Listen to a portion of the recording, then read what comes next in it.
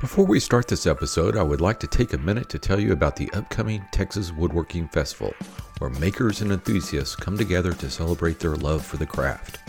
Join us for this 2-day event filled with fun, creativity, and inspiration. The festival brings together lumberyards, woodworking organizations and clubs, content creators, furniture makers, and tool manufacturers for a weekend of food, drinks, and all things woodworking.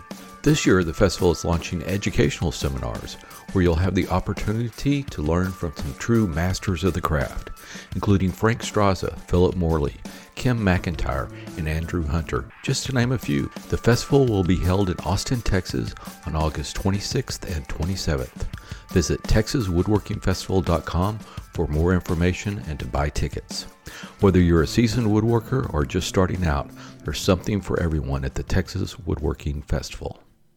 Hi, and welcome to episode 456 of the MWA podcast. I'm Kyle, and I'm joined by my co-hosts, Sean, Mark, and Brian.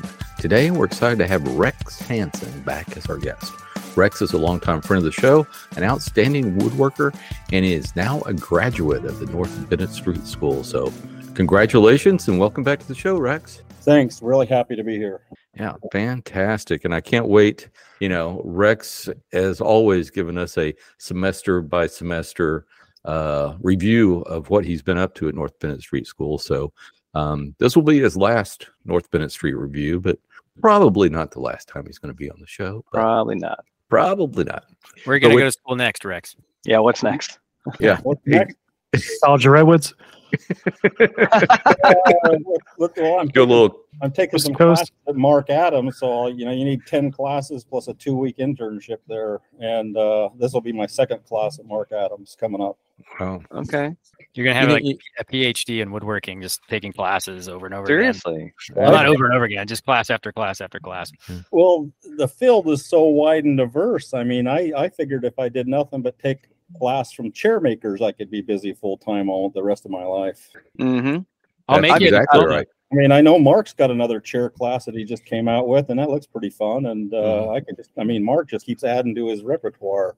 David Dooryard keeps adding to his. So, and Pete's now got that chair that he started teaching a class on. So there's always a lot of chair classes out there to take, and making chairs is a lot of fun.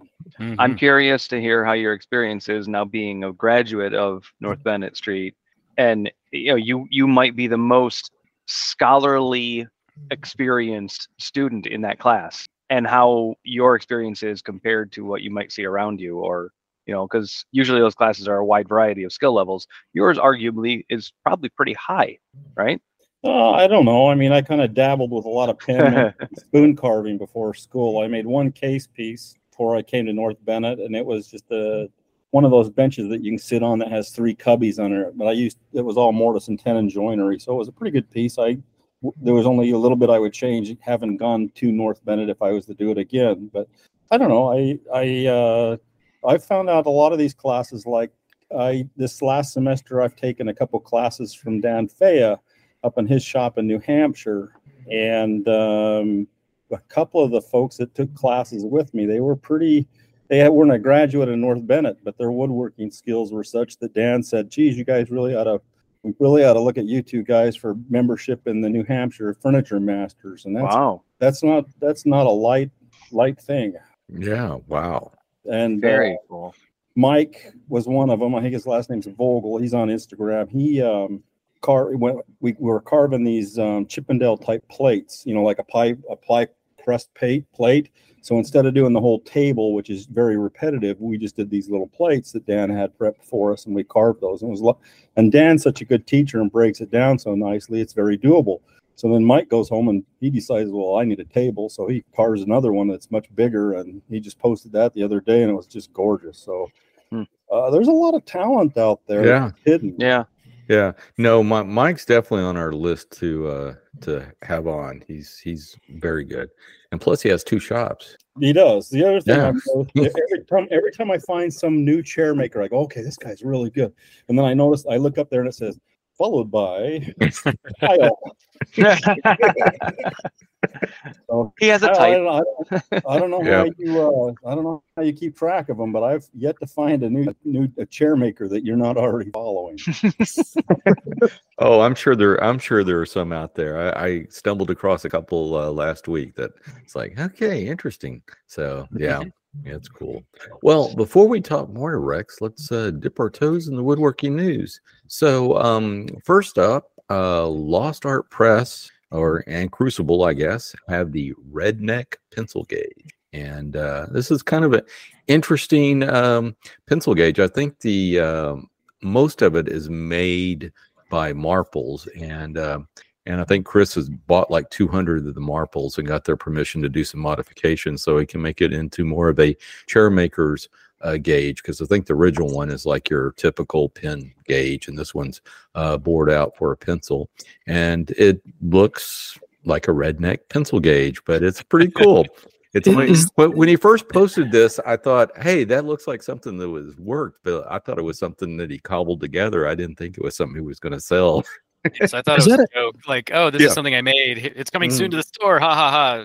No, not a joke. I swear that metal piece, the bumper offset. It looks like a coaxial. Yeah. Cable. Yeah. He said he got it from the kennel industry, so it's probably used in kennels or something. Wire kennels, for wire holding, something like that. Yeah. So very interesting. I mean, it look. I mean, really, it's not so much the metal, but the yellow knob that makes it look like it's kind of just like put together from like whatever kids' toys you had laying around. Oh, that'll work. Just kind of ingenuity. These are just Tinker Toy parts that he's put together. Yeah. But I mean, it's it'll work. And for the price, if you want to own a Crucible tool, this is the bottom price that you're going to pay for one. I guarantee it. Yes, it is only $37. And for our listeners, the little kennel piece we're talking about is like 2 half-circle bumps on the face of this marking gauge, and that helps you use a marking gauge around curves, both outside mainly and also inside too, if it's not too tight. So it becomes your reference surface. So it is not a precision tool, I'll say that. It's more of a scoot it up to match what you need and then do it. It's going to be hard to set it up with the tape measure. It's going to be hard to set it up with a ruler because of the guiding surfaces, but definitely for certain purposes, chair making sounds like it's going to work. Right. It's a good enough gauge. It's good it doesn't enough. have a knife, so you're not really using it for joinery anyways. Right. So this is marking out pencil work. Yeah. Resawing, be really good for just basic offsets, that sort of thing. The best way I can describe it, it looks like it was made by things you would find under the bench when you're sweeping. Hunks of wood, some metal, pencil. Absolutely. But you're right. It would do, especially if you're when you're laying out like your arm bow or something, and you're trying to get it down. You got one. Or spindle deck or something. Like that. I've taught a lot of people how to use what I call the finger gauge, and it's not my term. I've heard of it in North Bennett. When I first got there, that's what they called it, and I heard it at Mark Adams. I've heard it other places at Woodcraft, finger gauge. And I've tried people. Every once in a while, you come across someone who it just does not quite register. They just can't do it. And then some people have long fingernails. Some people have longer fingernails, and they can't do it very well. This thing would be the solution to their problem. Yep, exactly. It would. Now, when Chris first posted this, like I said, I thought it was something, and I went, so is that beam made out of off-the-shelf molding? Because it looks like it. Yeah, it looks like full round, right? Full nose, yeah. Full nose. And so anyway, but like I said, it looks interesting, and at $37, if I didn't have something that it's virtually the same, I'd probably pick one up just for if nothing else. It looks useful and very colorful too. That'd be a good gauge for your kids to use. Oh yeah, definitely. Yeah. Friendly kids gauge. Yeah. Well, moving on, not to be outdone, Lost Art Press also had a blog post and the blog post is titled "Comparing Carver Vices." So, Chris has been on a quest about finding some good vices that can raise your work above the bench, and he's been looking at Carver vices for I don't know, least a couple of years, and I know he's been using one for at least a couple of years. But he recently did a comparison between the cheap one you can get from Grizzly for, at the time he posted, it was like about $130, and a little bit more expensive one you can get from Stumac for luthiers that supposedly has a couple features that are a little bit different than the one from Grizzly. And he kind of goes in the, pros and cons of each, and which he recommends. And yes, it is a cheaper one from Grizzly, but anyway, the article is well worth your read if you're looking for, a vise. If you looked at the high vise from Benchcrafted and said, yeah, that's really nice, but just a little too much money, this might be something you should look at. So, and the one thing it has over, I guess, the high vise, if you look at it as a feature, is it can swivel. So that's pretty interesting. Yeah, I think I might buy one of these to keep in the shop during classes, so that when the horses are all tied up, I can work on chairs or something with, there's times when the students are just kind of doing their own thing. Right. And I messed around with using a leg vise to shape parts, and it works for longer stuff. It's a little more challenging for shorter stuff. So this would work really well for that. And I want to see how it works. Yeah. And they're on sale right now. So exactly. Get them while they're hot. Yeah. Have to drive up to Springfield and. Oh yeah. You can actually go pick one up. You don't have to. So we have a, not to hijack the news, but we have a woodworking. This is news. We have a woodworking guild in Springfield now. Oh, really? So, yeah. And Grizzly is letting us meet there. So we show up right before they close on Thursday, once a month. And it's working. Their goal of getting me in the store to buy things before the meeting is working, because 1 month it's a bandsaw blade, and then I had to return a bandsaw blade, and then it's going to be a carver's vise. And so, yeah, their little ploy to get me to spend money is working out for them. I'm sure it's paying the rent on the light. Yeah. Yeah. And didn't you just recently buy a drill press? Was it one of theirs? I did not get the Grizzly drill press. I heard, so when I bought the drill press, I wanted to be able to, recommend it, I guess, if I liked it. And every review that I read about the Grizzlies was that, the drill press would be great if it wasn't completely destroyed in shipping. Oh, okay. And I've seen that with their stuff. So, and I'm not going to buy from Grizzly and have it shipped. I'm going to go and get it. So I bought the Wen instead.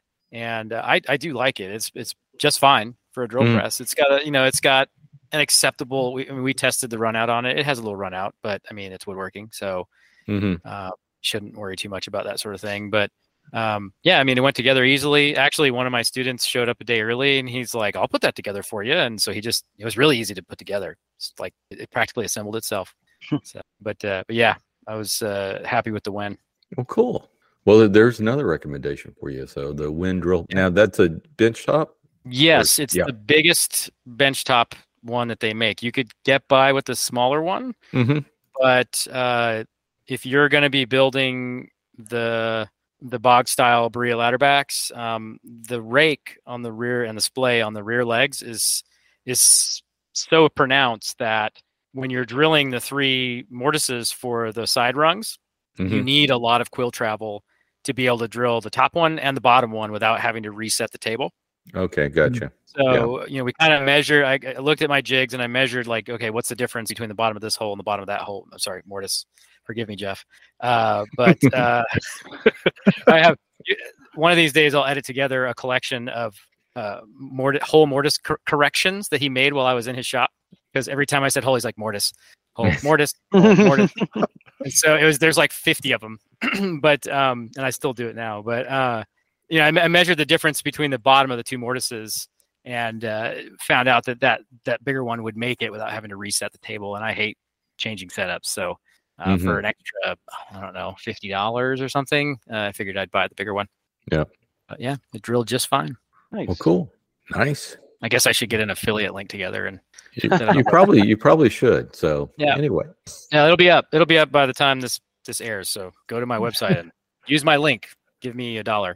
Okay, send me the link and I'll put it into the show notes wait. I have to set up an affiliate program first. Darn it. Oh, okay. Never mind. Man. Wait to buy your drill press, everybody. Don't. I'll let you know when it's okay. Yes. Well, moving right along, the woodworking news would not be complete without a stop at Woodpeckers, and we have 2 stops this time. All right. Yes. First up, the better of the 2 is the universal clamp bridges. So these are little plastic things that they have made that goes over your clamp. So it's kind of hard to describe without seeing it. But if you imagine parallel clamps and you're clamping up a box and you want to clamp from all 3 sides, right, left, and up and down, you will need some sort of way to bridge the bar of the opposing clamp. So these little plastic pieces fit over the bar, so you can actually put your clamp head on that plastic piece and bring everything into square. And even with me describing it like that, it's probably confusing. So just go to our description and click on the universal clamp bridges. They're pretty cool though. Yeah, I mean, I've definitely I've thought of something like this when doing those kind of clamping scenarios. It does make sense. You have to clamp a little wider. These things are like feet to basically allow you to reach over an opposing clamp that's already barred in there. And that's better put. Pipe like clamp, that. bar clamp. It is just a little bridge for that, so that you don't have to be so strategic, or frankly, not putting the pressure where you want it to be. Because you're avoiding those. And I've done that for sure, where I've got the major dimension clamped down, but now I want to go perpendicular to that, and I've got it swung lower because those things are in the way and I can't actually get the pressure at the corner. So I'm potentially, if you squeeze too hard, you're bowing that piece, there's scenarios. So yeah, like Kyle said, I think this is a really good idea. Yep. As long as that plastic is strong, we talked about clamps holding like hundreds of pounds of pressure. I don't know what these things can withstand. Yeah, that's what I was looking at. It's definitely something you could make, but even if you made it out of wood, you're going to be... it would shatter. Yeah, it would probably shatter or crack, or you'd have to be real strategic about the grain direction and what types of wood you made it out of. So yeah, I can see where this would work. And by the way, next time I'm trying to describe something, I'm just going to say, "Hey, Sean, describe this for me, please." Sorry, I have a 3-dimensional mind. I can't help it. If you were to make a piece, make these things yourself, they're just going to get thrown away or swept on the bench. Or this is where the bright red woodpeckers gear does come in handy. So and this is not aluminum at this point. I don't think I would have ever thought to stop and make something like this. I would have just put the clamps wherever I could get them. And but to be honest, I haven't clamped anything like this in so long. I mean, it's either draw bores or mortise and this is definitely for like casework type stuff. Yeah. But I think it's kind of like the little 9x9 grids that you drop your Bessie bar clamps into to keep them from flopping over when you're doing an assembly. Like those little things they're not that big a deal, but they're very handy when you make them. So that's what I bought a set of the jet parallel clamps that was like a cabinet maker's thing. It was like a 224s and 248s, and they came with these little they came with these pucks that have cross grooves in them for the bars to sit into. I've never used them, but perfect. Yeah, me either. I have the same set. I've never used them either. But like, I get it. And should I ever be making a door? Yes, I'd probably do that because it elevates and holds them parallel. No. Here's what would happen to me. I know exactly where they are. They're stored in a special cabinet, and I would find some workaround to get everything done. And then a week later, run across these and go, "Why didn't I use these?" Well, no, we use those on hundreds and hundreds of doors. Yeah, and they keep the wood up off of the ridged edges of the clamps, which is extremely helpful. They let you stack clamps in 2 different directions without having to worry about the bars. I mean, they were, it was I don't know if it cost any more to buy them as part of that 4 I don't think kit, so. I don't remember. If they'd have been more, I would have after using them would have happily paid it because they're so this is on the order of that level of utility. Like it's you could do this on your own, and I don't think it would be that hard, but But yeah, this is kind of a smart thing. The only drawback, and Kyle kind of mentioned it, that if you have something like this, and you know where it's going to go, it's going to be stored in some cabinet that you forget about between uses, unless you're doing it all the time. And buying these in the 12 or 24 pack variety, that takes up a fair amount of space somewhere. Yeah.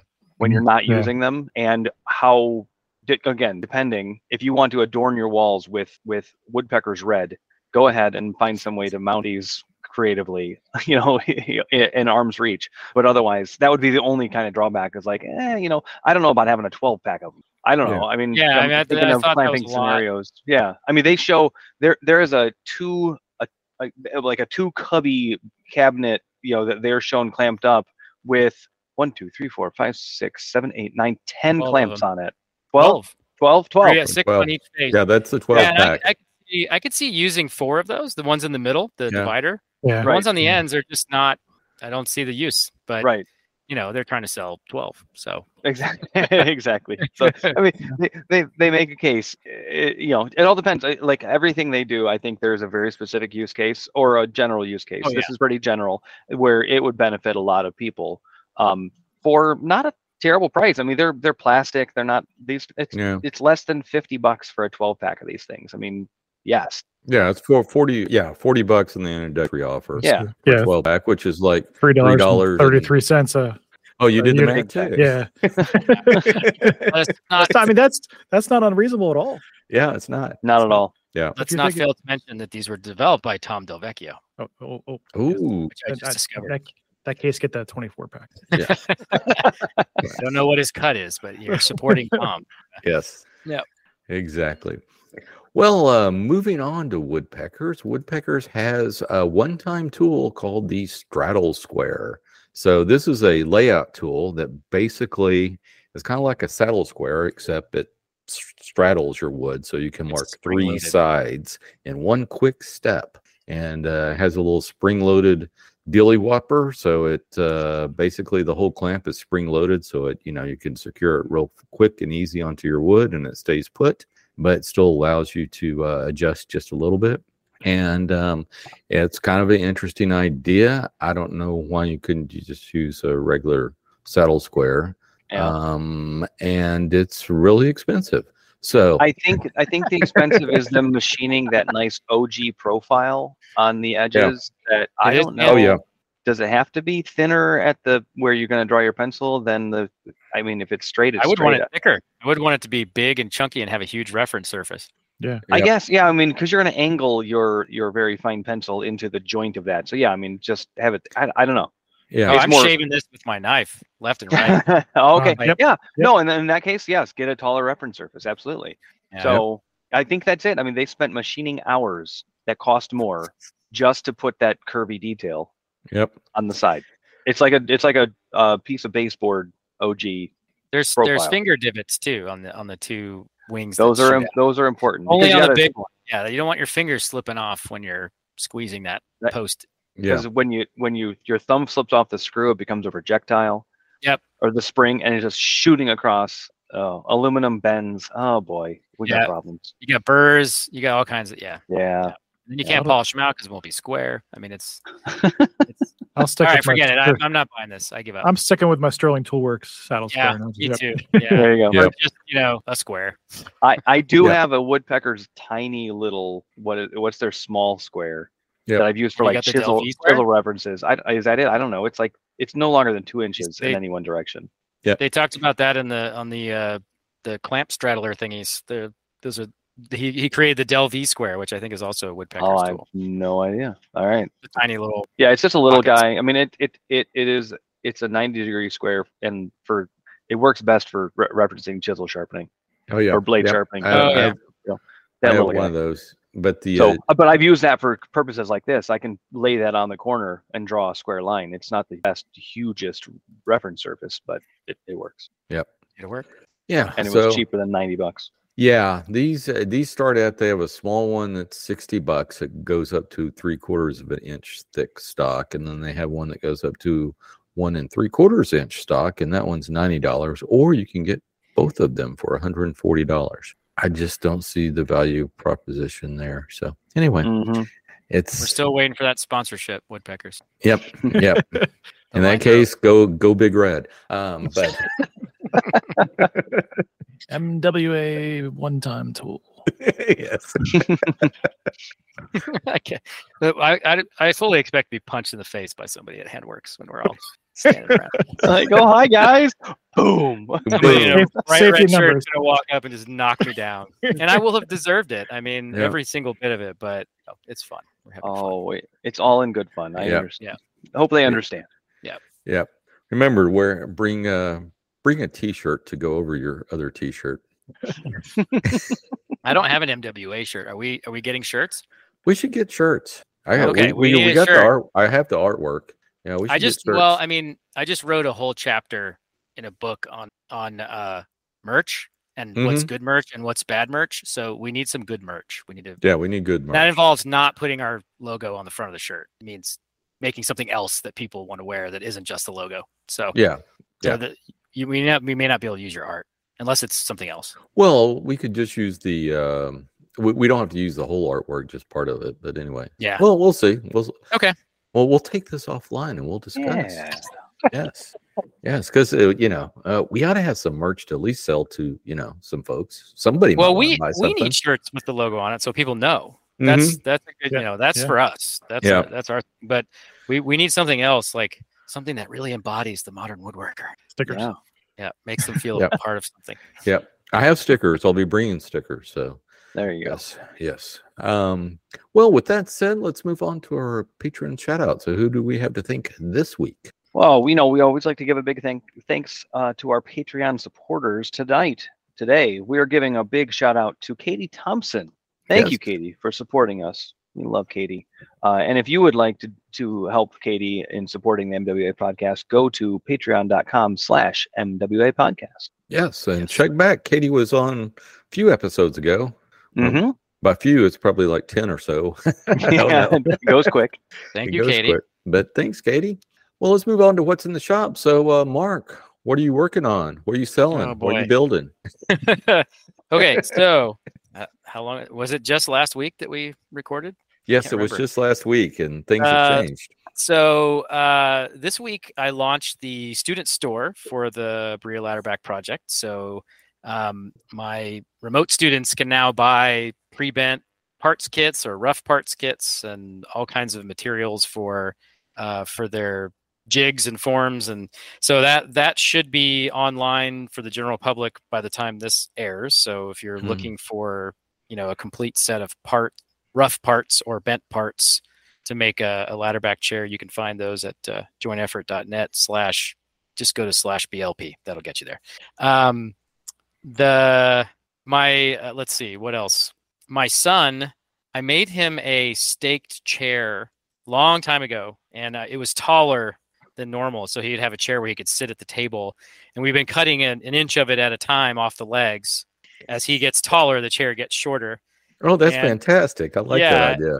And finally, like 3 weeks ago, I cut the legs for the last time. It was regular height. I matched it up to another chair at the table, and we were playing a game at our dining room table, and he snapped the back off the chair. He was like, he had his foot in there, and he like twisted his body. And so now the lesson in here is not that your kid can break your chairs. It's that silver maple is not great for 1/2-inch diameter tenons on a back of a chair. So so I brought it out to the shop and cut the rest of it off. And so now he's got a little 4-legged stool, very, very stylish stool. But I was taking it. He's doing summer school, which is really just, camp at school. But I said, "Hey, buddy, do you want to help me make your next chair?" And he's like, "Sure." And he's, so I'm just going to make a new one of the ones that I broke. I said, "No, let's make a ladderback chair. Let's make one of the chairs that I'm teaching right now." And he's like, "Great." And I said, "When do you want to get started?" He's like, "How about today?" So he came home yesterday, and we spent 20 minutes. He started on his practice leg. Okay. And here, son, watch these videos. Yeah, right. You got the whole thing. Well, so I'm in here like teaching the class to him, and I thought, man, I need to record this because if I can explain it to a 9-year-old with attention issues, hopefully everybody else should be able to get it too. And so we set a minimum time limit of 20 minutes and a maximum of 30 that we'll spend each day working on the chair. And like today, we got 20 minutes in. He was doing some spoke shave work, and the timer went off, and he's like, "Holy cow, that was 20 minutes already!" And I said, "Yeah, man, it's fun." So that is the the fun that I'm having right now in my shop. My kid is just hit that spot and happened to have broken his chair, where he's like, "Yeah, let's do this." So I'm pretty pumped up about that. Oh, that's that is awesome. That is cool. That is cool. Yeah, you have your own apprentice, so to speak. Yeah. Well, he's the shop's always been here. He just hasn't really been all that interested. But now, I think because it's his chair, not just he loves to come out here when it's Pinewood Derby time, and work on his car. But he usually wants to do something that's so weird and out there that it's really hard for him to do it on his own.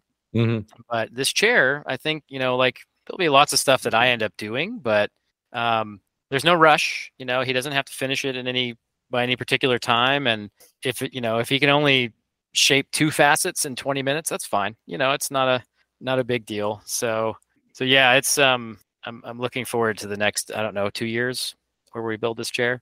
We'll see how long it takes. 20 minutes a day.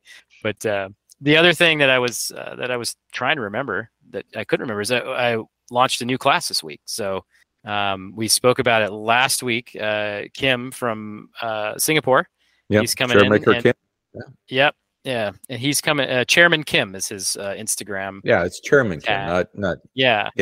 That's right. Yeah. He's a great dude. Good follow too. He's really been fun to kind of get this thing together and plan with. And he's going to fly out, and we're going to do a class with 6 students. We're going to build his modern dining chair with a rattan seat. And so it's going to be a 5-day class here between, October 30th through November 3rd. So we've got, we sold one within 5 minutes of listing the class. So that was cool to see. It's actually going to be Jeff Lefkowitz. So he's coming out to take the class. So you'll have 3 chair instructors in class, one of which is a student, but knows a whole lot about chair making. And by the time this airs, I will have announced another class at Handworks. So I'm going to be teaching a mudroom stool, post and rung, really great introduction to post and rung construction. And I'm going to be teaching it on the Sunday, Monday, Tuesday, Wednesday after Handworks. And so I'm going to be there at the Amana Furniture Company teaching that class. So that's $800 for cherry. Walnut will be a little bit more. And like I said, I think I mentioned before, if you have a shave horse and you want to bring it, I'll give you a little discount. So that's not a big list of stuff, right? No, that's good. That's good. So Sean, what are you working on? Not much. Who's next? How's the bougie grass seed? Oh yeah, bougie grass seeds growing good. The section I planted day after Memorial Day is looking very good. Young and bright green, but kind of starting to fill in nicely. It's still being reel cut, but I'm reel cutting it at 2.5 inches now. So I'm trying to let it grow roots and not try to stress it by cutting it too low. I did last Friday, planted another roughly 5,000 square feet to kind of add more of the yard. And so I've got hoses and sprinklers all over my yard trying to grow that. No sign of life yet. Keeping the other things that are growing in the area at bay, and soon I'll be treating that for pre and post emergence with a herbicide. But fun stuff. But bougie grass doing well. My bougie front grass got stressed out, and I'm trying to figure out why. In the shade, perfectly fine, but the stuff that's 100% sun, not happy. And we went through a hell of a stretch of dry, hot, and we're going back into more hot, except it's going to be humid. It won't be the same. So I'm playing with like timing and sprinklers and stuff, trying to get enough water down just to see if that's the only thing, or maybe give it something else. I actually picked up a product I've never used before called Hydratane, which is supposed to allow the soil to hold more moisture. It's a liquid that you add, but it's somehow supposed to help not need as much water for the roots. So, Brian, how about you? Bring us back. Bring us back to the planet Earth here. Come on. So my indecision, my inability to make a decision is haunting me in the garden. It's growing great. Actually, we have the same guy that's been fertilizing our lawn for years now, and they came by today and he left me a note. It says, "Hey, the garden looks great, but I've changed the layout of the tractor shed that I want to build 3 times now." Pinterest is like the worst thing that's ever happened to humanity, because you go on Pinterest, you see, that's a great idea. And part of my issue is I'm very close to the property line if I want to make this wide enough to do what I want it to do. So it may not be within code, but then again, it's who's going to say, hey, you can't build that there. But my you have an HOA? No. Oh, nice. Neighbor? Nice. You got a neighbor? I have actually, there's a golf course right behind me. And so that's the property line? Yeah. Well, don't worry about it.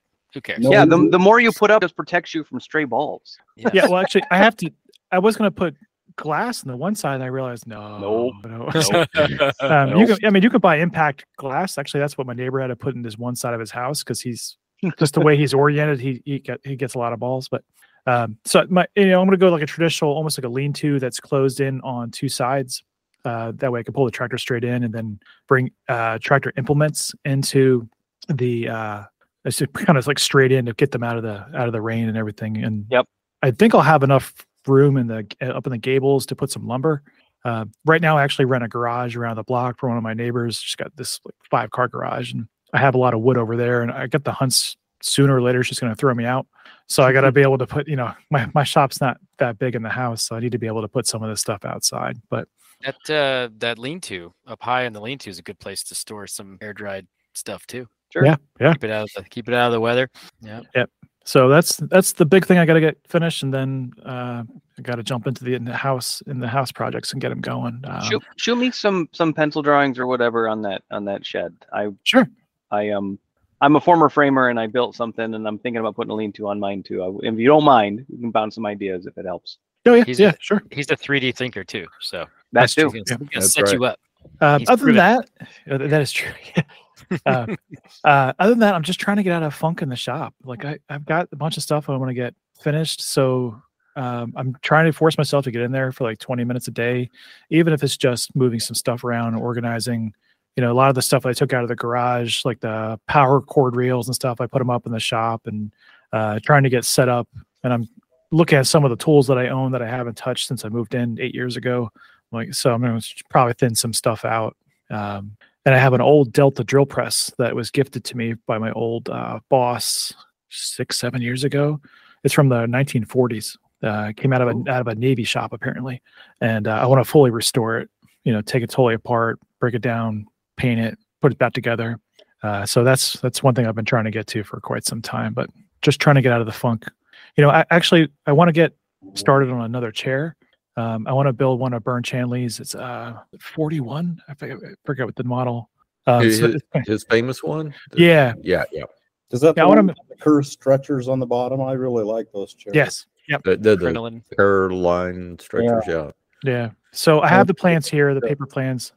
So I want to build 2 of them. One for my house, as my wife would say, another random chair. And I want to make.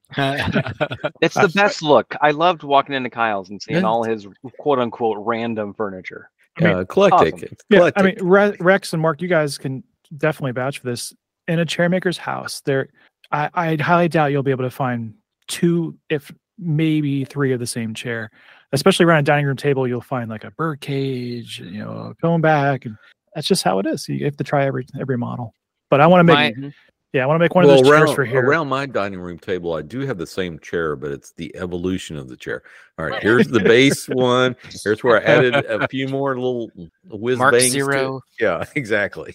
Well, my wife has informed me that there will be no additional designs of chair placed around our table. So she has her chair, which was a prototype for a customer chair, and then there's the Boggs ladder back armchair, and I was like, I'm gonna make this chair, I'm gonna make that chair, and she's like, no, you're gonna make one design. You've got your armchair, that's what you're teaching, you're gonna make that chair, and that's all you get to put around the table from here on out. So Yeah, you just got to start putting them in random quarters of the home. Like we don't have any room, we don't have any corners left.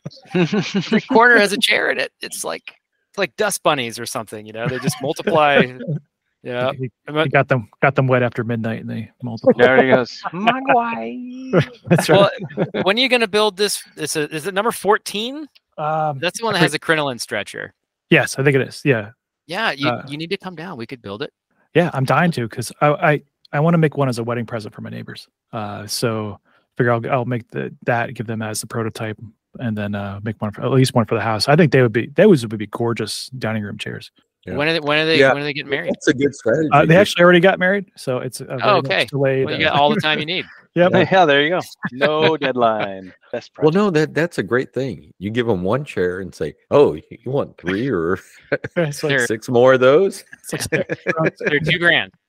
first one's free. Mm-hmm. So yeah. Other than that, just making life, working like crazy. Kids are keeping me busy. So Kyle, what's going on for you? Just cranking out some orders. Nothing too much. I have done a couple of posts out there on Instagram showing how I build. Hopefully, by the time this posts, a couple of my jigs in a rather speeded up fashion. I have not got the video out about some of the build details on the lathe pattern turning jig just yet. I am working on a commission of sorts for a jig, and that's about all I can say about that. But I am working on that, so that's taken up some of my time. So hopefully I will have that video out. I'm hoping as this posts the week after, so we will see. I did enjoy your sped up assembly video you put out. It was very nice. Oh, thank you. I recorded 2 of those, so you saw the first one at this. The second one was worse. Not acceptable for No. It was a different jig. It's a different jig. So it's my seat drilling later. guide. Yeah. I posted the one on my spindle drilling guide. So I got one on my seat drilling guide. So yeah. So it's another fun one. And like we said in the pre-show, is when you record those things, it's kind of interesting. Usually I don't have to rebuild in the spindle drilling guide. I actually had to rebuild the sliding carriage, as I call it, because the first one was a little too tight. And that happens like maybe once out of every 10 I build. And of course, when you turn the cameras on, that's what happens. I mean, it's no big deal. It's just like, boy, you sure spent a lot of time building that one component. Yeah, I know. It's cameras and glue ups, man. They just exactly. IQ just drops to 0 and everything. I started to edit it out, but I went, it is what it is. So it makes they don't know what. In quick view, you can tell, like, oh man, this does take time. If I know this is sped up to 200 times speed and he's running like a mouse, man, this must have taken him hours. This tool is definitely worth what he charges. I get it. Exactly. Yeah. And that's part of it is, especially the camera angle I had, you really can't see what I'm doing as far as calibrating everything, but maybe I'll do it again in a few months from a different angle and you can see that a little bit better. But anyway, I think I'm going to make a video where I'm, like doing something that I sell, but I'm going to move like like slow motion. And I'm going to speed up to 20 speed. The illusion of yeah. I mean, this is 10 hours of work, to make this one little thing because I'm moving at half a mile an hour. And the trolls will know. They'll know. Oh yeah, they'll be able to tell that it speeds up and slows down. Absolutely. I don't feed the trolls though. I don't even know who they are. I don't even know who they are. Exactly. Well, with that, Rex, what are you working on in your shop?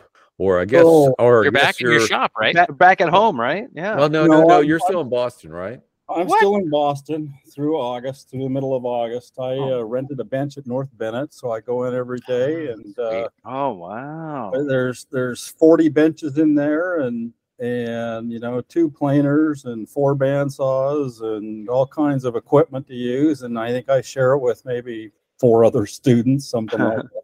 There is, and this week the North Bennett they teach it 3 times a year, the 90-day intensive program, where the students come in and they spend some time down. There's 2 shops at North Bennett. There's the basement. Well, there's several shops because there's the carpentry, and Preservation Carpentry has shops as well. But for fine furniture, there's the shop on the 3rd floor and there's one in the basement floor. And the one in the basement floor is used for continuing education classes, and that's what the 90-day intensive falls under. So they use that until we graduate, and the students go, most of the students go out for the summer, and they're either doing small fellowships for some of the craft schools like Haystack or Peters Valley or Center for Furniture Craftsmanship, or I think the other two are Arrowmont, Penland, and then they move up there. So those 8 students have moved up. So there's maybe 15 of us there that use the whole shop, and it's kind of fun. And I'm spending time. I have a kind of a modern take on a Chippendale chair that I've worked on. It's a ladder back, and the ladders are they look like, some people call them a pretzel. They look like a ribbon that's been twisted. So, or a ribbon that's been looped. So there's this little loop. And if you're familiar with, Michael Fortune did a Chippendale chair not too long back. It looks like a shield back chair, and it has these ribbons that are these ladders that kind of go with a ribbon form. It forms a pretzel, just a twist. And it's kind of patterned after that. So my goal wasn't, I knew I didn't have enough time to finish the chair. So my goal was just to make the back. And I pretty much got that ready. It's not fit as tight as I like, but I'm going to set that aside. I'm working on, one of my goals at North Bennett was to get pretty proficient at milk paint. And I'm working on painting a lot of things with milk paint. I have a Windsor side chair that I've done that I'm working on, painting it now. I'm doing the layering technique, and then I've got some. I don't know if you're familiar with Michael Colin's boxes or not. They're bandsaw boxes, but they don't look like your traditional bandsaw box. They look like a box they're all carved up.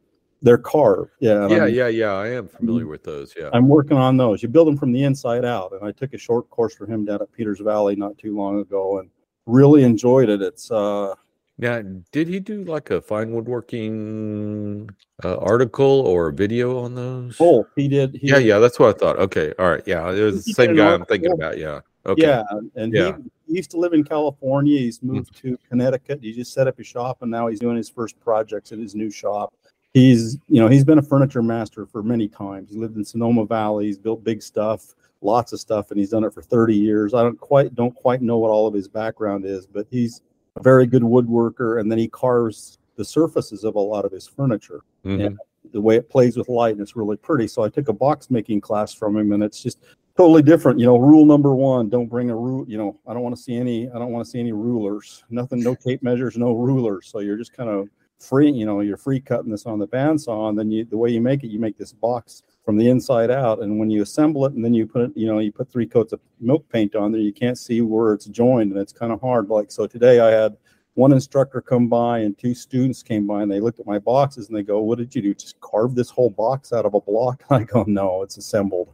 And so then I started explaining it to them. It's pretty fun, and it's just so different that it's really refreshing. And without a ruler, without doing right angles, and without measuring things, it's pretty relaxing. And he told me that what he did is he has these, when you're making a project, so say you're making a Chippendale chair that's got arms on it, that can take you quite a while to build that chair.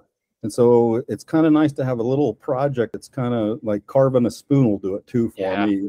You just sit back and you do something and you get it done, and you like it. It's just kind of rejuvenating, and it keeps the juices up, and then you can go back to your big project and start knocking out the next couple of steps. And so that's how we come up with this box idea.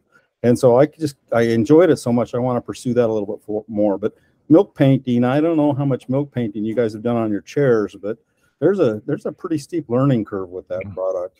No, there's always a learning curve with that product. Yeah, and I think I don't think you ever master it. It's it's one. So you're doing the layer technique. Typical people will know that as the black over red, but there's all kinds of different colors you can mix. So are you putting a shellac coat between them, or are you not? No, I'm not. I kind of so I did black over red, and I'm on this project. I'm using the Real Milk Paint Company. Yeah. That's their name. Yeah. And I kind of wanted the black to show, or the red to show through the black.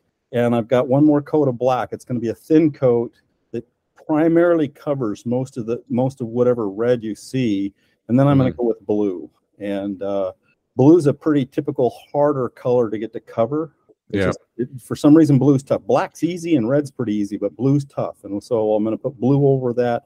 And then my whole goal is, as it wears, it looks like, okay, it was a blue chair today, and it was a black chair.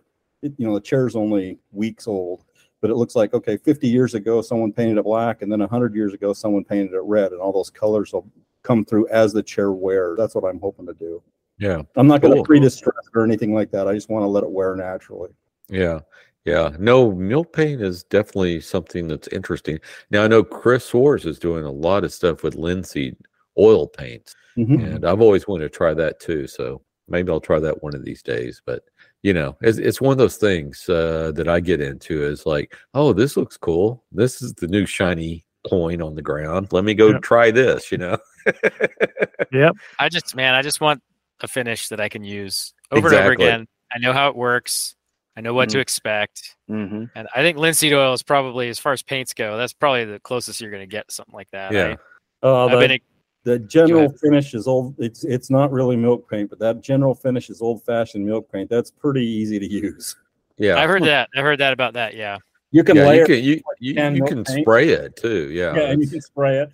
Yeah. But it's pretty, as far as paints go, it's pretty easy to use. So one of my classmates used that, and he was done in 2 coats with his chair.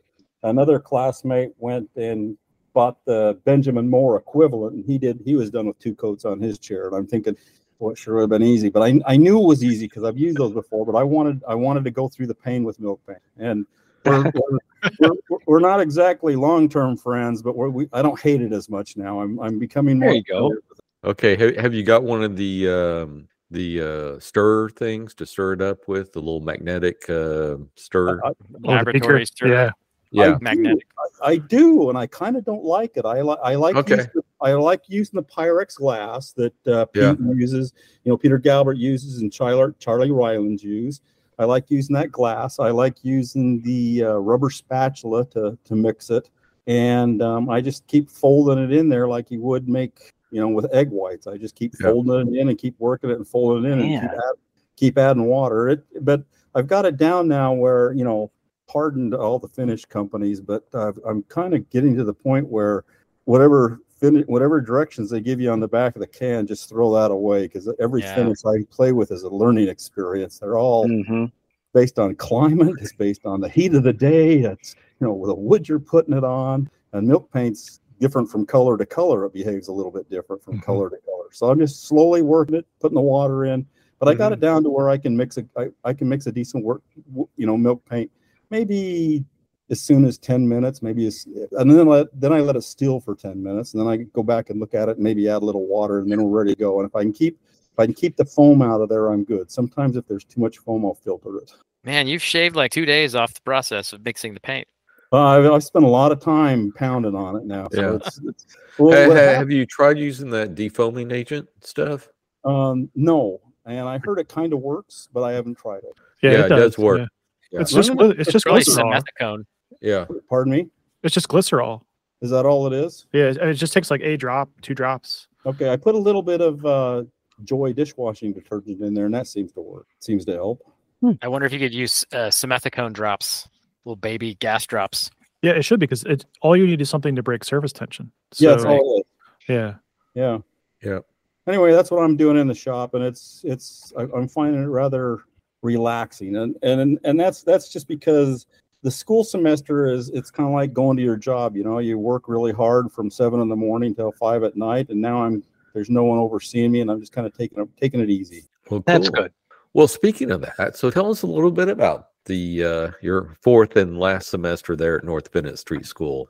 The 4th semester is pretty fun. Do you have anything specific, or you want me to just kind of start in and you can ask questions from there? Let's start in and we'll ask questions from there. Yeah. Okay. So typically, in North Bennett, the pandemic kind of goofed things up a little bit, and so they kind of got out of practice because school was kind of intermittent. But now they're getting back into the swing of things. And I was there for the first semester. We wore masks. The first year we wore masks. This year we didn't have to wear masks. They were optional.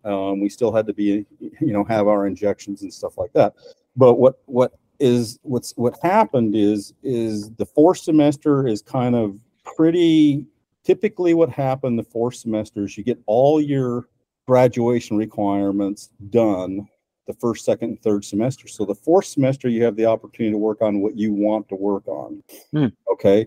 There's some criteria with that. And what it is, you have to still show up on time every day. You have to get 2 years of, I punched the numbers through. It was about 2,000 hours as if you were on a job, and you come in from school time is from 8 to 3, but many people stay up till 5, and on Tuesdays and Thursdays you can stay till 9 p.m. if you want. But you have to have so many hours. You have to be at school on time. You can't leave early, or you can get excused absences just like you would if you were working for a big corporation. And you have to continue to stretch. So if you say, hey, I want to make another one of the chair I just made, they'd say, well, you have to do something different. You have to stretch and improve your techniques and your capabilities. Not stretch your muscles, stretch your work. Yeah, you have to stretch. Yeah, it's really pretty cool. And then the instructors are there to help you. And by fourth semester, you should be able to do a lot of it on your own. But they're still there to help you. There's still the safety net there, and you still ask them for questions. And sometimes people stretch a great amount. So what I did for the fourth semester is I finished my linen chest, or a blanket chest. It's white oak. I had it all done third semester, except for I had to put in the floor, which is just shiplapped aromatic red cedar.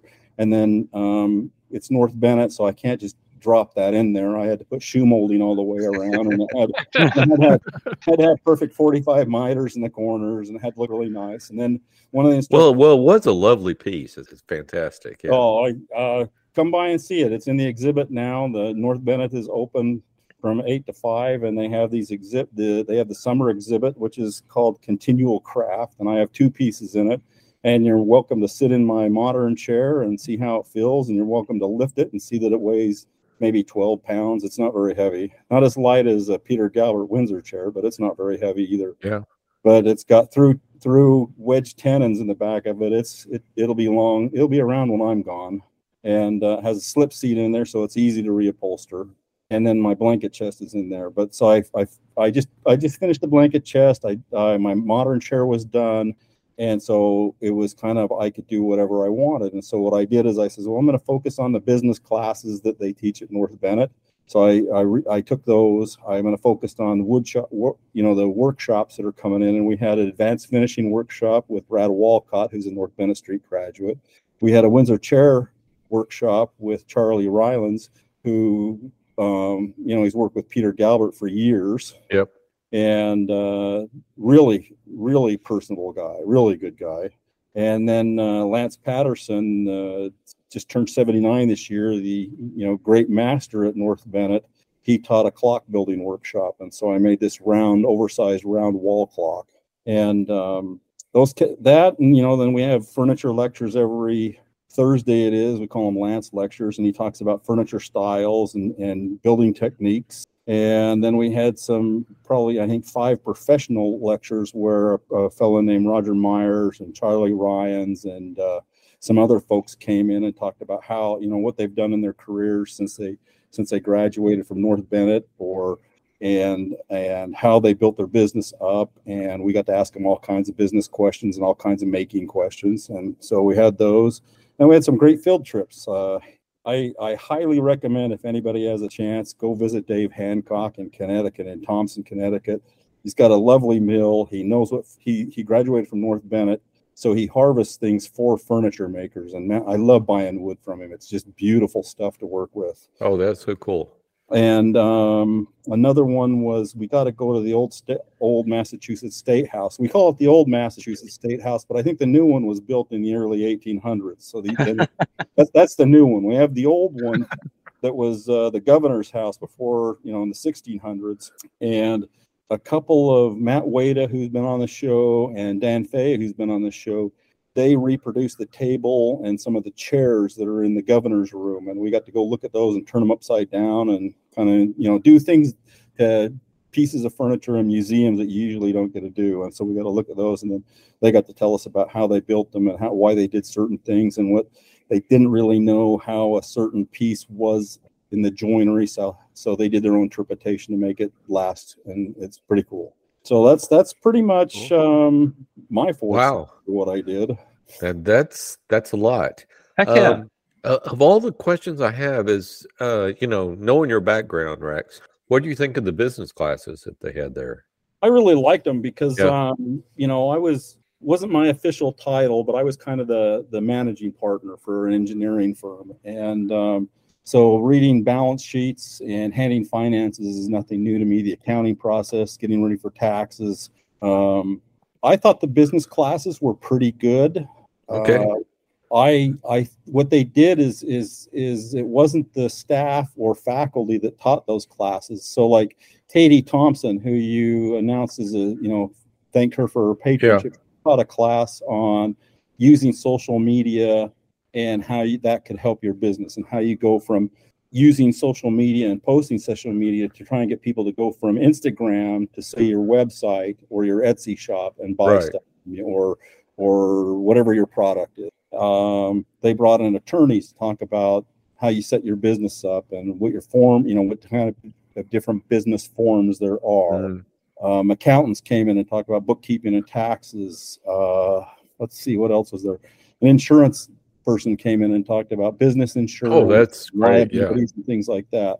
And depending on, you got to remember, well, as of the fourth semester, I was the oldest student on the floor this last semester.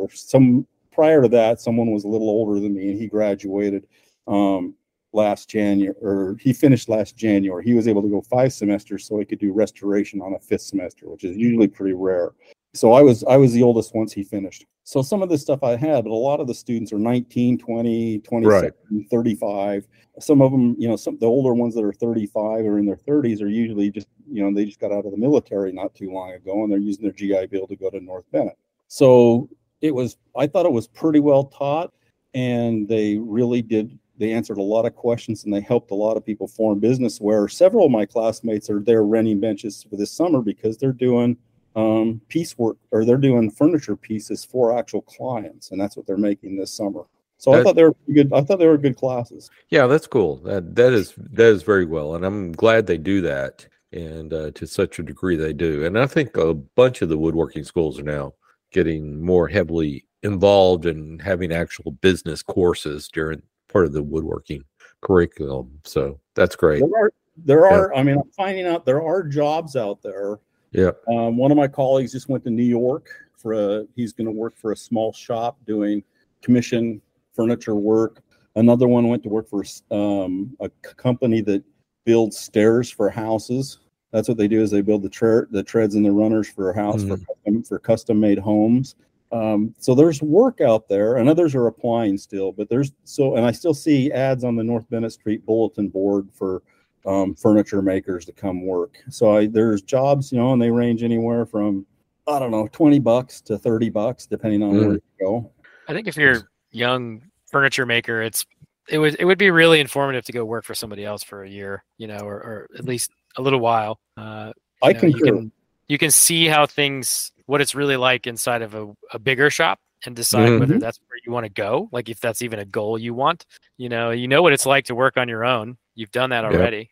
But seeing all the things that go into running a business like that, it'd be really valuable. I wish that I had that, had taken that step when I moved from building high rises and prisons to building furniture.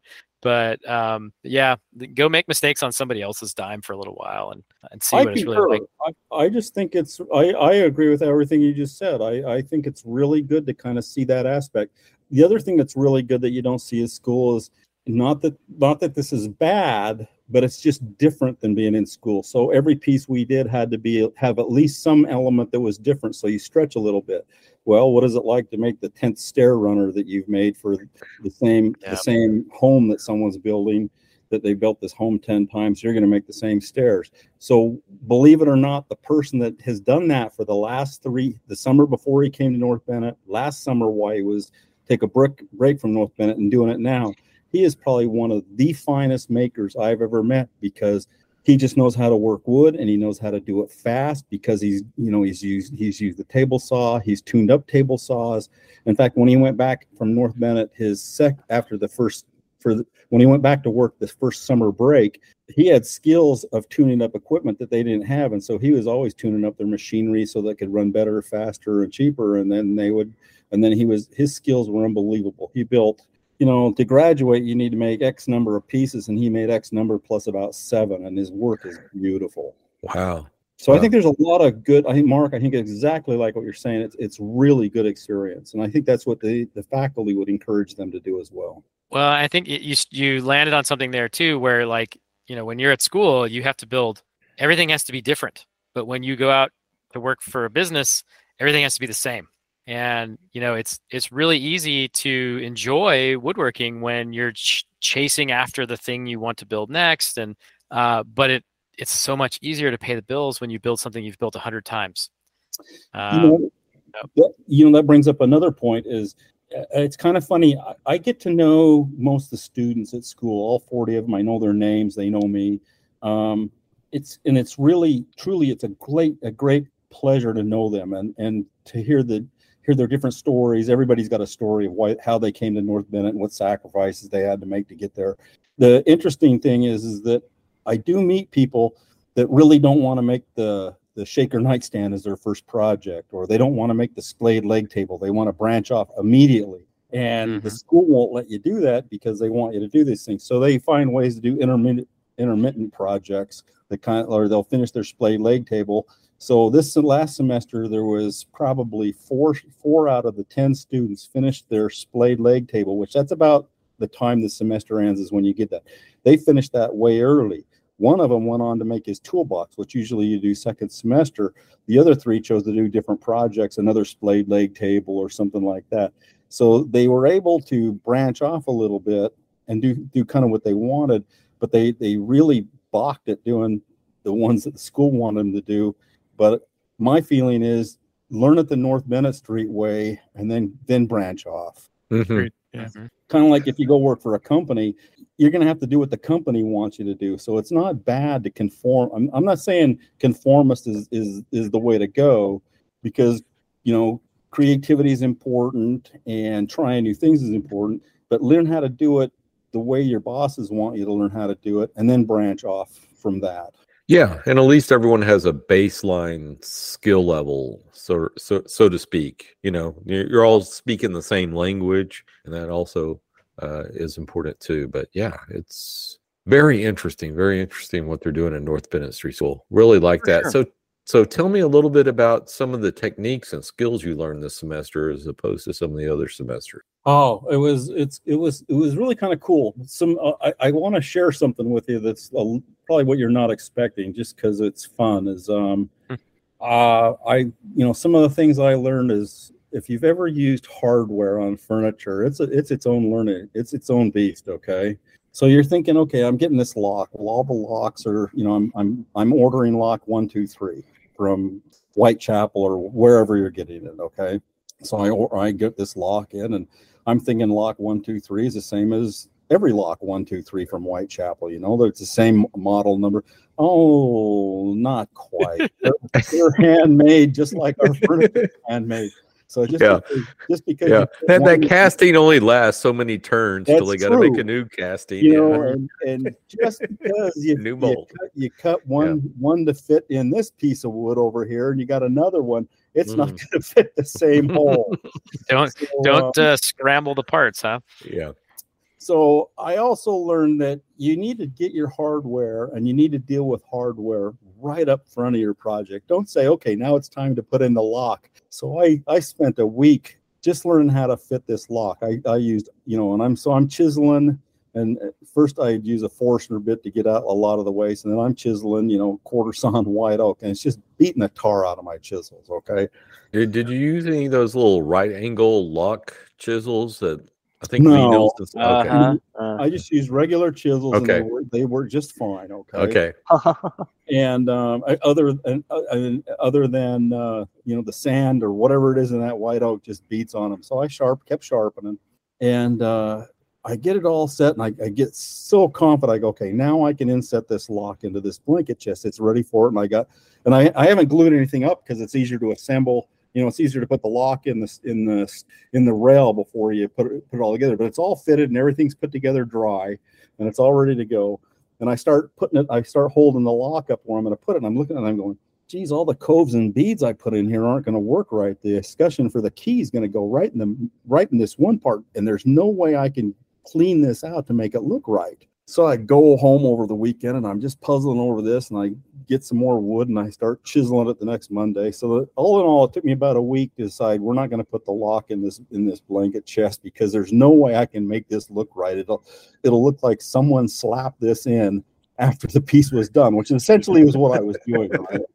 There's no way I can make this look like it was well thought out and put it, because I would have had to, if I would have thought of this beforehand, I could have changed how I did the coves and beads on that rail and made it so it looked like it was well thought out. And I bagged the lock. So then I'm working on the top, and I had milled the top some time ago, but the top just didn't need to be built. So I just let it sit and was rough milled. So then I final mill it, and I'm looking at it, and there's these couple of cracks in the board. And I look at that, and I go, man, there's no way I can make this look right.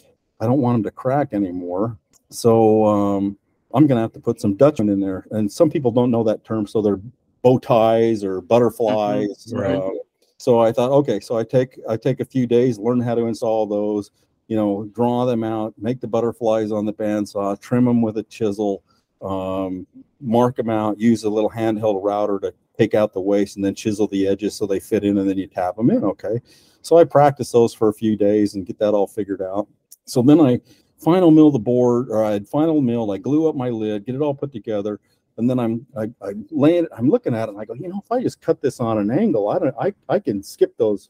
And so I had this rectangle of a board, but the grain was a little bit slanted. So if I just followed the grain with a lid so that the lid was parallel, the edges of the lid were parallel and perpendicular to the grain, I could miss those cracks. So that's what I did, and the lid would be stronger and it would look better anyway. So the parts that I had to bow tie, they all became waste, and I didn't have to bow tie anyway. So I learned bow tying and lock installation and never really used it. Let's see, what else did I do? I learned how to do slip seat upholstery on my modern chair, which is, believe it or not, a lot of fun. And I learned that it is a lot easier to hold those tacks in your mouth and put your hammer to your mouth and then tack the tacks in like that than it is to try and pick them up and put them on the hammer. In the clock was kind of fun. I learned that so to make round surfaces. So one of my classmates has this. It's in the exhibit at North Bennett right now.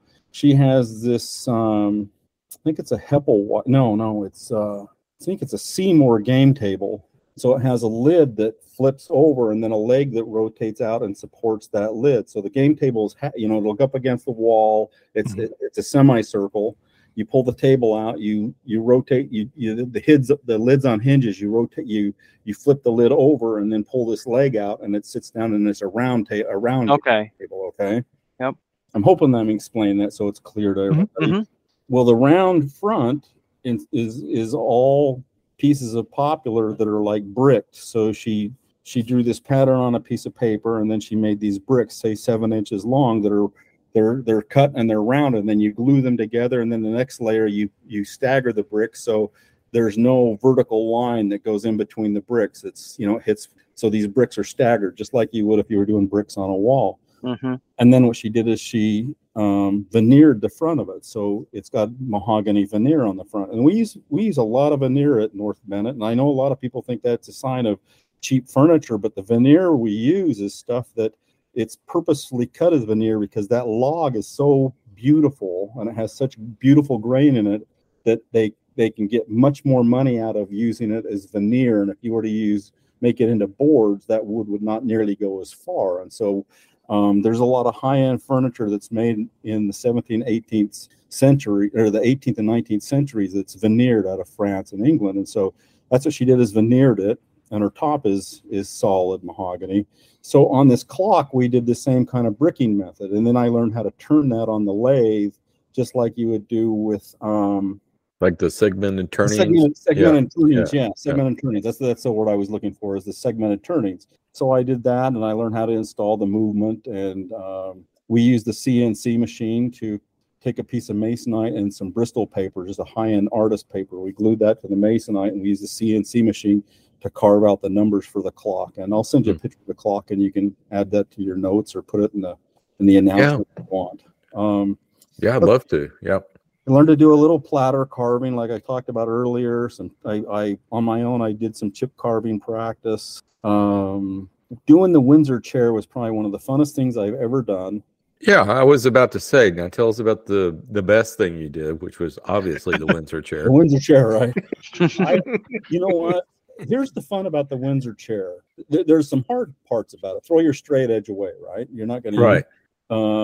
But the thing is no matter what you do in the Windsor chair, there always seemed to be a little bit of tolerance. You know, it didn't have to be right on the nuts. And everything else I do at North Bennett has to be right on the nuts. I mean, you know, we're using hand planes, and when I go to cut a tenon on the table saw, I'm creeping up on that tenon. So when I put the tenon in the mortise, that board, I can lift the mortise board up and the tenon doesn't fall out, yet the tenons will go in easy enough that it doesn't jam up on me on glue up. Okay. So I got to be able to physically, not with the hammer or prying, I can take the tenon out and I can put it in, but it also has to be able to hold by itself when I lift the mortise board up and the other board's hanging down there. Well, I'll let Brian say Greg Pennington's catchphrase. Oh yeah, chair maker's perfect. It's not a mistake if it's symmetrical. Well, that's the thing is you want it symmetrical. You want it to look balanced. This is not my first day to Windsor chairs, but this is my first time to not build, let's say, a kit chair where someone gave me the turn spindles or something like that. I have never sat in a handmade Windsor chair the beauty is it conforms to your body. It is so comfortable. Where a machine-made Windsor chair and your spindles are 3/4 of an inch, talk about uncomfortable, okay? But those handmade ones are so comfortable. And there's just enough, I mean, every part of that process has a little bit of tolerance where it just doesn't have to be on the nuts, with the exception of where, you know, you could get away with your spindles be a little sloppy in the socket, but you don't want that. You want them to fit in tight. But boy, there's just this idea that it can be approximate is really comforting. And so I thought the Windsor chair was just, you know, from splitting the log to riving my spindles and getting square pieces out of the log, and then spoke shaving and using the draw knife to get those whittled down. Charlie had to go, and we weren't done with part of the chair, and he wasn't going to come back for a week. And, you know, we were busting our tails pretty hard for a week, but we hadn't trimmed the top of our spindles and we hadn't turned the top of our post to put on the crest rail. Okay. And we hadn't drilled the crest well. Well, I thought, well, this is not my first time. And I got Pete's book, and you do it just like it's in his book. So I'm reading that and I go, I can do this. Well, I cut my spindles too short. And I don't know this till Charlie comes back, and I go, so he goes, Rex, we can either cut your post short and put it on. I go, no, it'll look goofy. I'm just going to make new ones. He goes, Rex, it's the last day. And I go, you go to lunch. Let's see where I'm at when you get back. Well, I knocked them out in 2 hours. Wow. And they look better than the first ones. Yeah. Oh, this is good. And I go, it's not my first time, but I go, I've been hustling. So that if you've never made a Windsor chair, give it a shot. It's really a lot of fun. Yep. Yeah, we agree. And you'll be shocked at how comfortable it is when you first sit in it, because that's always a treat to be able to sit in. You know, you get it legged up and you sit on your little seat and you see how that feels, and it always feels lovely. Yep, exactly. Yeah, it does. It does. And like you said, the thing about Windsor chairs, especially when they're built right, they have a little bit of tolerance, a little bit of flex, and that helps make them comfortable. And Brian and myself are both sitting in Windsor chairs. Yeah, so. I see Brian's right now. Mine's my balloon back. I don't know. You probably can't see that, but anyway. I was wondering why Brian didn't give that to his neighbor for a wedding present. Well, this one is actually, I went to Jim Rendy's estate sale. He lived very close to me when he passed. And I actually have one of his and a very early Mike Dunbar chair that's upstairs by my side door. Were you in Mike Dunbar class, or did you just were able to buy the chair? No, Jim had it. It was actually when I contacted Mike, he told me that Jim came up to take a class with him. This is like 1981.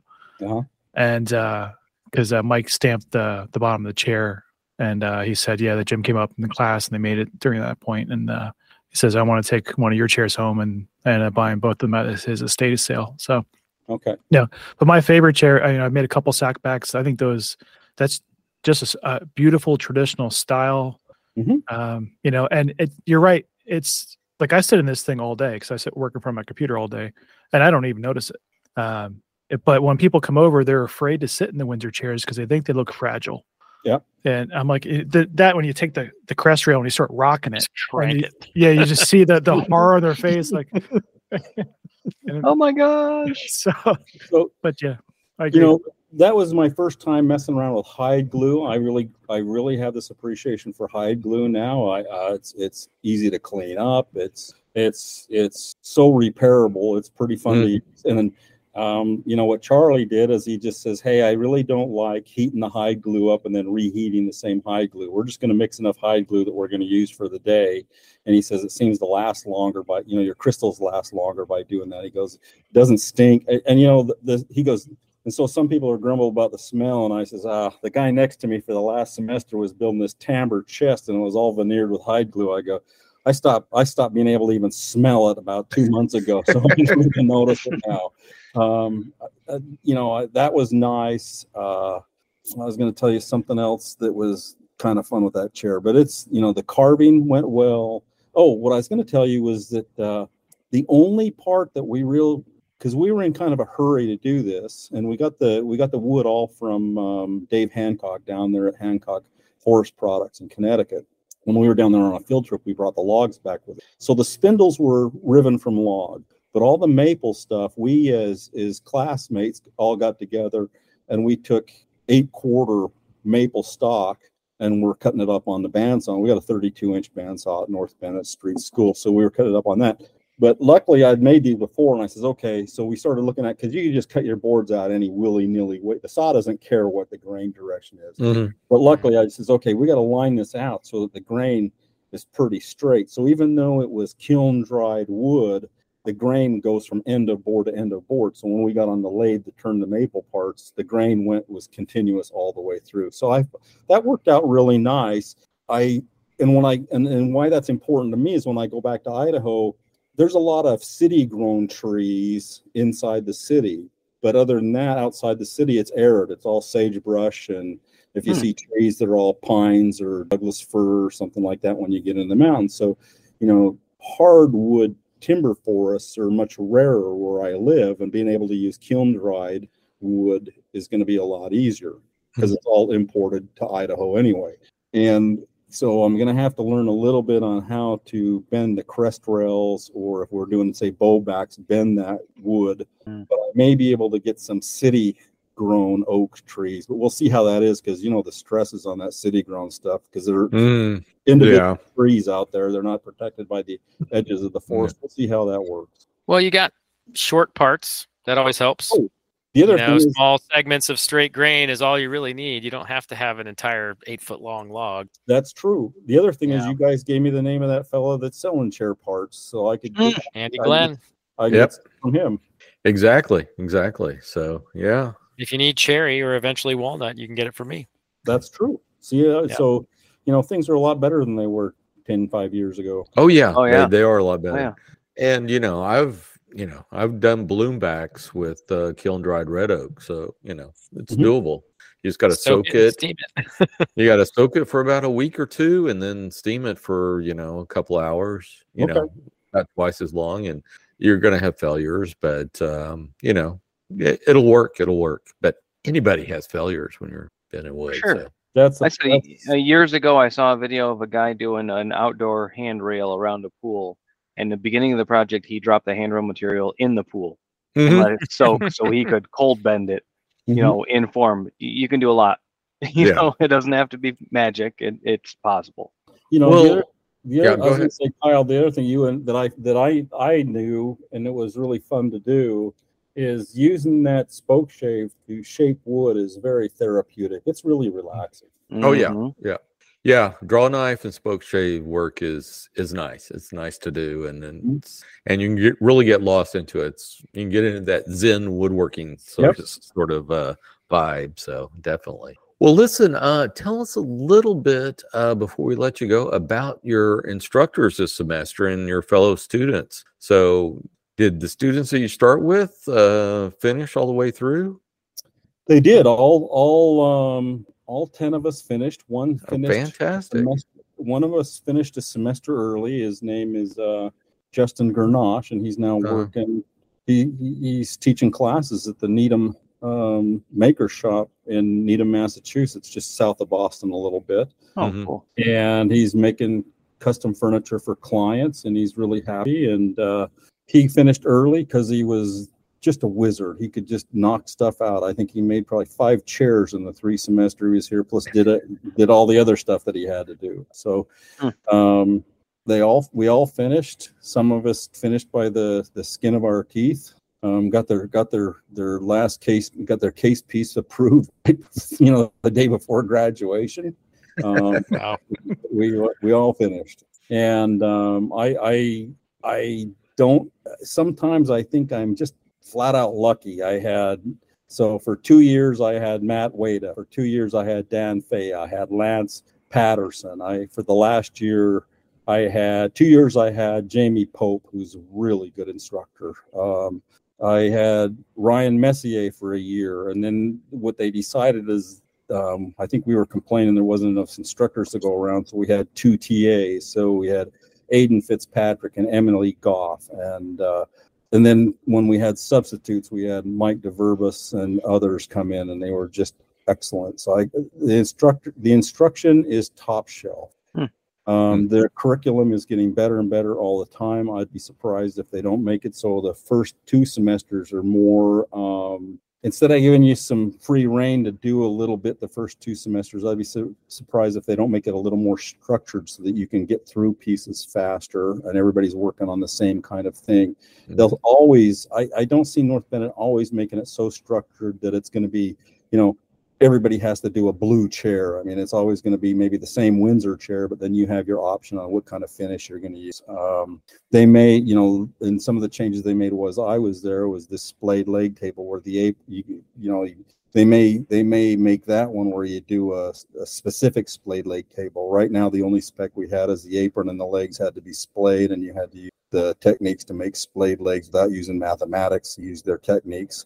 And but one person made a hall table. I made a plant stand. Another person made a coffee table. We all 10 of us made something different. I foresee that maybe getting a little more structured in the future, because if you can get all your requirements done in 2 years or in 2 semesters, that gives you 3 semesters to start working on projects you want. If you want to do more veneering, more marquetry, more inlay, then that gives you more projects you can do that. I think the goal would be to help you get through those required projects faster, and they could do that by structuring it a little bit more. So less freedom on the front end to provide more freedom on the back end.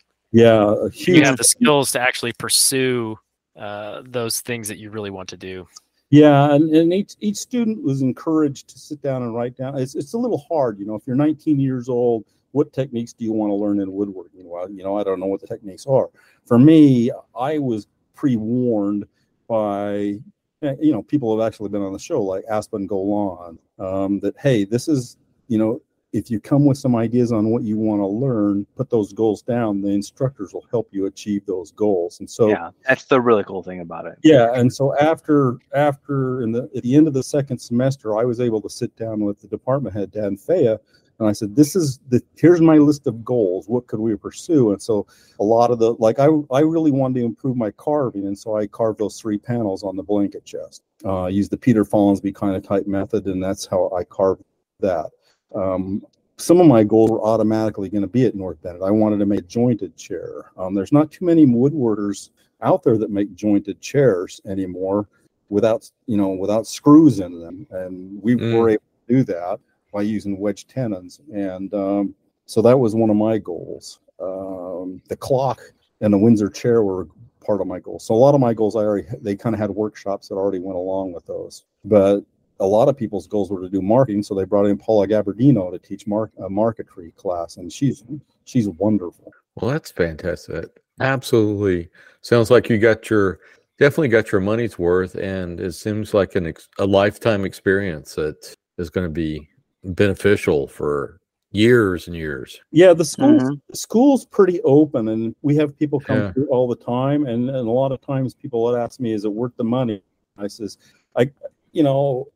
I've had some great years, so I can't say this is the best 2 years of my life, but it's right up there with the best 2 years, whatever those 2 years are. So it's really that's great. been really wonderful. And living in Boston, I love the city, I love the people, I love the history here. It's all been wonderful. Yeah. Well, speaking of that, so what are your plans for the future now that you're now a graduate of North Bennett Street School? Well, I'm going to stay here. I've got that class with Mark Adams. I have a class with Galbert. I have a class at Anderson Ranch in September with Miguel Gomez Ibanez, the former president of North Bennett Street School. He's teaching a design and cabinetry class at Anderson Ranch, and I'm taking that.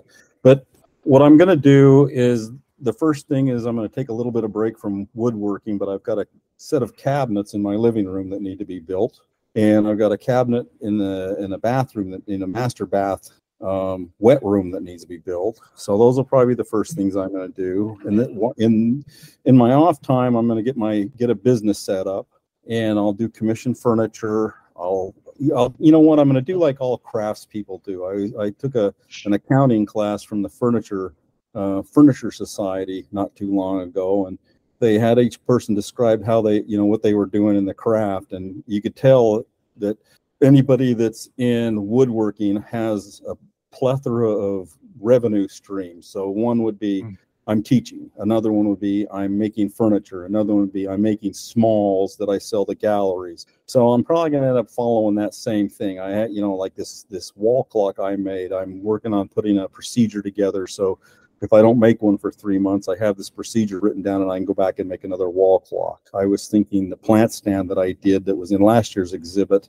I've already had people that have asked to have me reproduce that and make that one. So there's some smalls that I can do there that are relatively easy. I don't know what commission work will come by. I got to get my name out there. But my colleagues that are working now in the industry that have graduated in the last year, they're one is the accounting classes all told us, if your first year's a wash and you make nothing, just plan on that happening and you'll still be successful. It's about the third year that you start doing well. And so be prepared for the last 2 years. And so since I'm retired, I'm not too worried about putting food on the table. I don't have a mortgage to pay. So, I just need my craft to pay for itself for a while. And then it would be nice if it augmented my retirement income. So I could live the life in the style my wife wants to live. Right. Whatever that means. As a furniture maker, that's a tall task. Budget neutral. Okay. That's kind of the goals. And I tell everybody that I say, if you see me walking out to downtown Boise, rolling out a towel and selling spoons off the towel as people walk by, then you know my goals didn't pan out. You're still woodworking for a living, man. It's all right. Yeah, if living I ever the dream, living the I'm dream. I'm gonna look for that guy. That guy selling spoons on the sidewalk. Well, we'll definitely check in with you to see how that is going. So For sure. Give me a year. I'll give you a year. I'll give you a year. But we're used to having you on like every 3-4 months. So Well, give me a call and we'll see if there's anything to report. If I say, hey, I'm bagging groceries at Albertsons, then you'll know I have nothing to report. Exactly. It would just be good to check in on you as you go forward. It doesn't have to be all that complicated. Exactly. Well, let's move on to our fortnightly beer choices. So I'll start us off. I'm drinking the Art Car IPA by St. Arnold's, which is a local Houston brewery, and they're known as the Texas' oldest craft brewery. So I don't know if that's true or not, but hey, you never can tell. And it's about 7% alcohol, so it's not too bad. And then I'm chasing that with Sean's favorite beer, Miller Lite. So anyway, there you go. Yeah, I got a pint of that and went, okay, if I need another beer, I got some Miller Lite here. Always can have Miller Lite. It's always there. Exactly. So Mark, what are you drinking?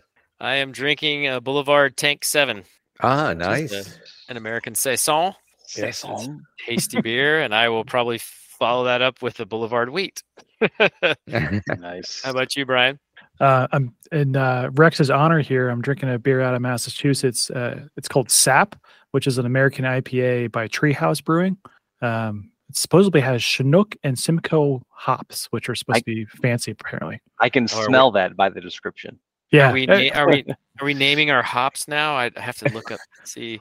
Well, No, those are Sure. established. Yeah, those are like there's like No, I seven- mean, like, do we need to tell people what the hop profile? Oh, I mean, if are it here? says, I don't. But you know- I honestly, I don't know what Dogfish uses in theirs, but when there is Lot of Chinook hops. Chinook is a good one. It's not Galaxy. There's another one that's got like a star name. That's a mild, pale, hop. Anyway, go on, Brian. It says here we are excited that you were holding Treehouse Brewing Company's Chinook and Simcoe hop-filled American IPA. There you go. So It they make a sounds big good. deal. That is it's actually very good. It's not as hoppy as you'd think. I mean, it's definitely got Right. some hop taste to it, but it's not hazy. That's like the cool thing about the different hops, and not that we're not a beer show, but like when you start, and I've read up just a little bit about them, the different flavor profiles of what is hops. When you hear IPA, you think, oh god, it tastes like pine trees and it's this, Mhm. but not all hops taste like that, and Correct. so you can get ones that are more citrusy Mhm. and Like Citra. softer, and Citra, yes, Citra. Yeah, and Cascade. Yes, yeah. So there's only, like Brian, I think you said, I think there's 7 major types of hops, I think, that are Okay. used. I And actually so I have a beer set that like the little way to tell your beer glass from somebody else's is the name of the hops on the front, and it's a set of 6, I think. yeah. So the combination or use thereof is kind of dictates the taste, and some use entirely one type, and some use others for different purposes. I mean, yeah.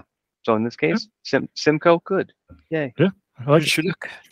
Yeah, Sean, Sean, what are you drinking? So I think it was last time we recorded, somebody mentioned Yeah. Dogfish 120. Yeah, And you so took my I, suggestion. I see. I followed your lead, man. I found a 4-pack, and this is the second I've drank because it's a kind of a heavy hitter. But Yeah. the Dogfish 120 with that's aged in the Utopia barrels. Mhm. It's a sipper. Yep. It's might give you a headache the next morning. But Hope you it's, sleep that night. and you'll sleep well. You might not rest well, but you'll sleep well. Well, yeah. And there's all that, but yeah, that it's a pricey 4-pack, Yes, but- it is. Yes. but it's, I mean, if you're into that kind of thing, I suggest you try it. It has a different thing. My wife hates the barrel aged stuff because she hates that boozy air to Mm. those aged things. But she liked this. Like she likes 120 naturally. Yep. And so this was like, she's Well, like, it oh, was- it was it's kind of aged in beer barrels anyway. It's just a right, different but beer. Utopia is different, but Yeah. it's like boozy but sweet. Yeah. Yeah. And so it's not like so like, wow, oh, that is like booze, like you're tasting bourbon, like flat out. It's not as bad, but it's still a slow sipper. It's lasted me over an hour. That's pretty good. Not bad. So Rex, how about you, man? Now that you're a graduate, this is like party, through your hat in the air. You get to drink all the shit that you can You're find. old enough to right? drink. So you going for the cherry Dr. Pepper? I am drinking just water. Well Oh. done, sir. Hydration is important. I will tell you this. I really have no intention of being Boston's #1 proponent, but Boston has great tasting water, believe it or not. I Oh, thought coming to the big city it was going to be, just filtered crap, but it's really good water. Does it taste like tea? Uh, Sorry, I had to just. Centuries old tea. so dirty water, it's basically. a Is cold, that- old brown tea taste. No, it's really good. I mean, I was pleasantly surprised. It's really good water. Oh, very good. I'm trying to get off the Dr. Pepper. Oh, you're That's okay. a good choice. Boy, I was mainlining that stuff. Well, it's something else. Well, speaking of that, Rex, so where can folks find you on the interwebs? Rex Hansen on Instagram. Just REXHANSEN. Yes, and it's a great follow. So give Rex a follow there. So, Mark, where can folks find you? Well, you can find a video every week and on my YouTube channel at the Joint Effort. or you can subscribe to my newsletter at jointeffort.net and get a notification about the new videos each week. How about you, Brian? Instagram is where you can find me at Obst Woodworks, and Obst is just OBST. Kyle, how about you? You can always find me on Instagram at barton.kyle or BB Custom Tools, bbcustomtools.com, or on YouTube under BB Custom Tools or Kyle Barton. Sean, what about yourself? Per usual, you can find me at SeanW78 on most social medias. Fantastic. And do we have any reviews this week? We do. We got some reviews on our episode with David Duyard when in Australia. It was episode 455 for those of you who are keeping track. Trep Turning says, how ironic, lost and found. Smiley emoji, or laughing emoji. So I'm guessing that's referring to the Lost Trades Fair, but I don't know the found. And Nick found. okay. Yeah, So there was a picture. Yeah, the picture I put on the graphic was of him and Nick Found and David's wife. So, yeah. At Lost Art, at the Lost Trades Fair. Yeah. So these people on the internet are smart. They're really smart. So, way to go. SSIBCCH. Is there a way to pronounce that? That's nope. A word? Okay. Nope. Well, they say David mentioned scholarships from his local guild. What's the name of that, and where can one apply? And so David responded to him and said, it's the Berkshire Woodworkers Guild, and the scholarship info is on the website. So search Berkshire Woodworkers Guild, and if you're looking for a scholarship, you can apply for one there. And thanks to everybody else who posted the podcast graphic on their stories. It really is cool to see them being shared around. So keep doing that. It helps people find out about the show, and keep leaving your comments. We love to read them. And that just about wraps it up for this show. If you haven't already, please subscribe to the show on the podcatcher of your choice. Just search for the Modern Woodworkers Association. And while you're there, please leave us a review. You can follow us on Instagram at MWA_podcast. And if you'd like to support the podcast, go over to patreon.com/MWA podcast. But the best thing you can do is tell a friend. Word of mouth goes a long way in sharing our discussion.